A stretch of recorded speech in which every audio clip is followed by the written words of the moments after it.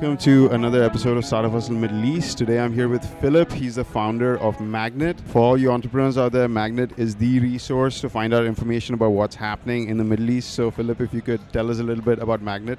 So yeah, we're the largest and most comprehensive data platform for startups, investors, corporates in the MENA region that provides information on funding and the startup in the region. And we're also an engagement platform that lets startups use their profiles to connect with investors, corporates, and service providers. Amazing. So what made you decide to start this and how did it happen and how long has it been? So it's been 4 years now. Okay. Originally it was something completely different. It was Tinder for MBA entrepreneurs to connect with MBA alumni, whereby people could connect on a kind of app. Tinder for MBAs. How did that MBA work? entrepreneurs that were looking to connect with alumni to help them with their ventures. So how do you connect purely on an idea, not on a business pitch? Okay.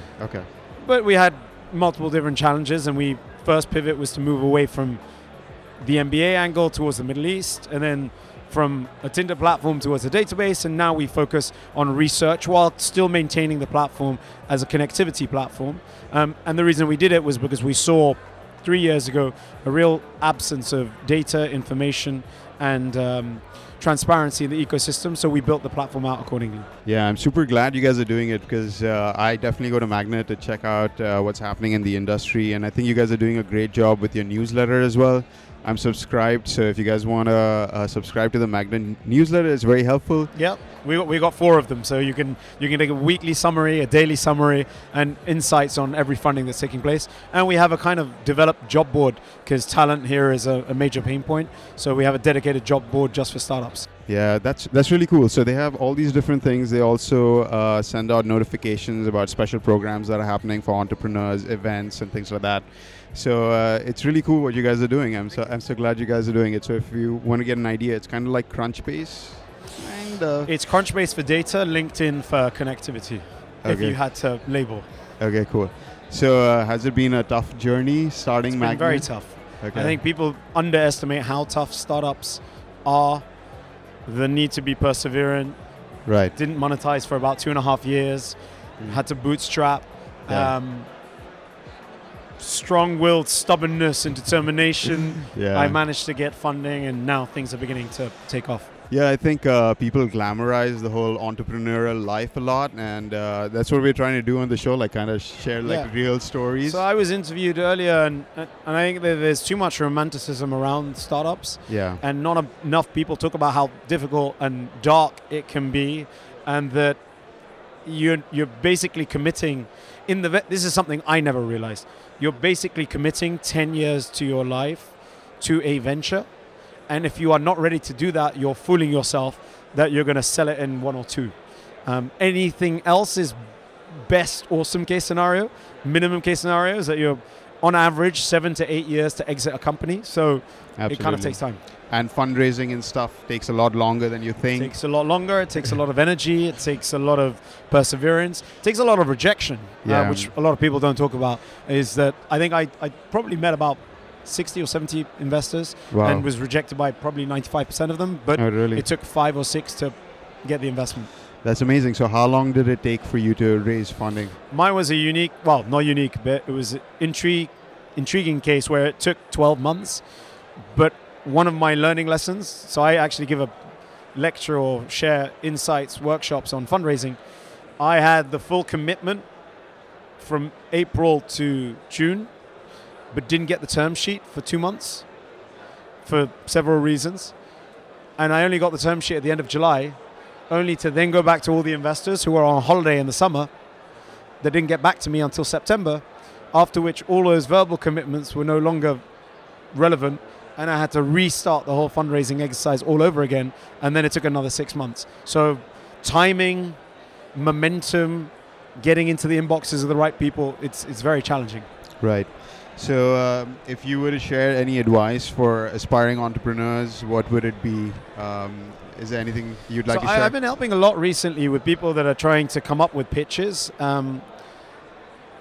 There's a great book called Startup Arabia, which features 20 entrepreneurs from the region and kind of their journeys. Idris Rifai, Mudassar, and Idris makes a really interesting point. He goes, consultants make some of the best entrepreneurs because they can story tell.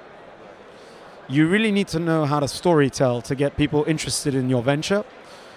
But you need to start by solving a problem and having a solution. Recently, I speak to too many people, myself included, and I learned this through my experience. There's a big difference between a solution and a feature. A solution is a solution to a problem. A feature is something that enhances the product.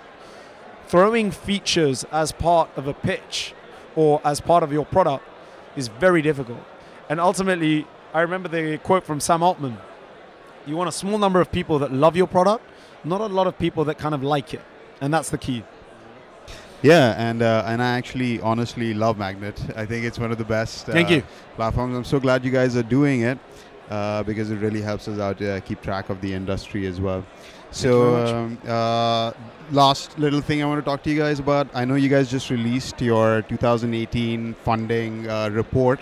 So I know Magnet produces this every year.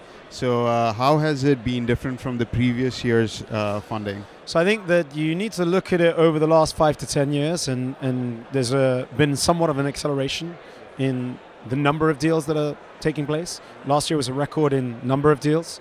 The amount of investment, when you strip out Suk and Kareem, which we always do, not because we want to strip them out, but it skews underlying ecosystem, was a record year of investment. All positive. But you just need to go around here and you realize there's still a mismatch between the amount of investment that's available and the number of startups seeking investment. So while it's a good step in the right direction, there's still a long way to go. Yeah, I have strong hopes for the ecosystem over here. I think it's growing. I think we need more success stories. Success stories will breed further success stories. A few more exits, and I think it'll propel the industry.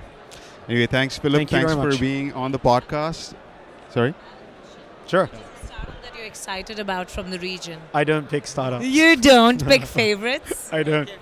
It becomes very challenging if you start picking ones over the others. And there are a lot of interesting startups. I mean, interesting at the growth stage. At every stage, there's a lot of interesting startups. Yeah. I'll change my question. So is there any particular industry that you think is quite lucrative right now for startups to... So I think that, again, you go back to finding a solution to a problem. So there is enough e-commerce, and logistics plays. There's lots of them going on. People understand them. I think fintech is the next big one, but it's not fintech.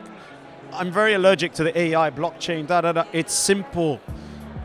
You need a solution to a problem, and the next thing is you need a massive market and a product that people are ready to pay for. So when you're a startup and you're looking at these things, my first advice is find a problem that's dear to you that you can relate to and see if it's big enough. So I learned all of this because everything I did was wrong.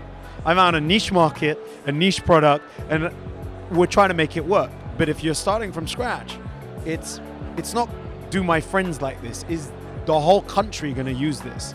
So fintech, I think there's a lot of disruption because the financial services still has a lot of antiquated processes, and I think that's one area now that logistics, e-commerce, etc. is kind of dealt with, could be very interesting. Great. All right, thanks, Philip. Thank you. Cheers. Yeah, man. Maybe we'll catch up in a future episode and get into more detail about Magnet. All right, cheers, Thank man. Take care.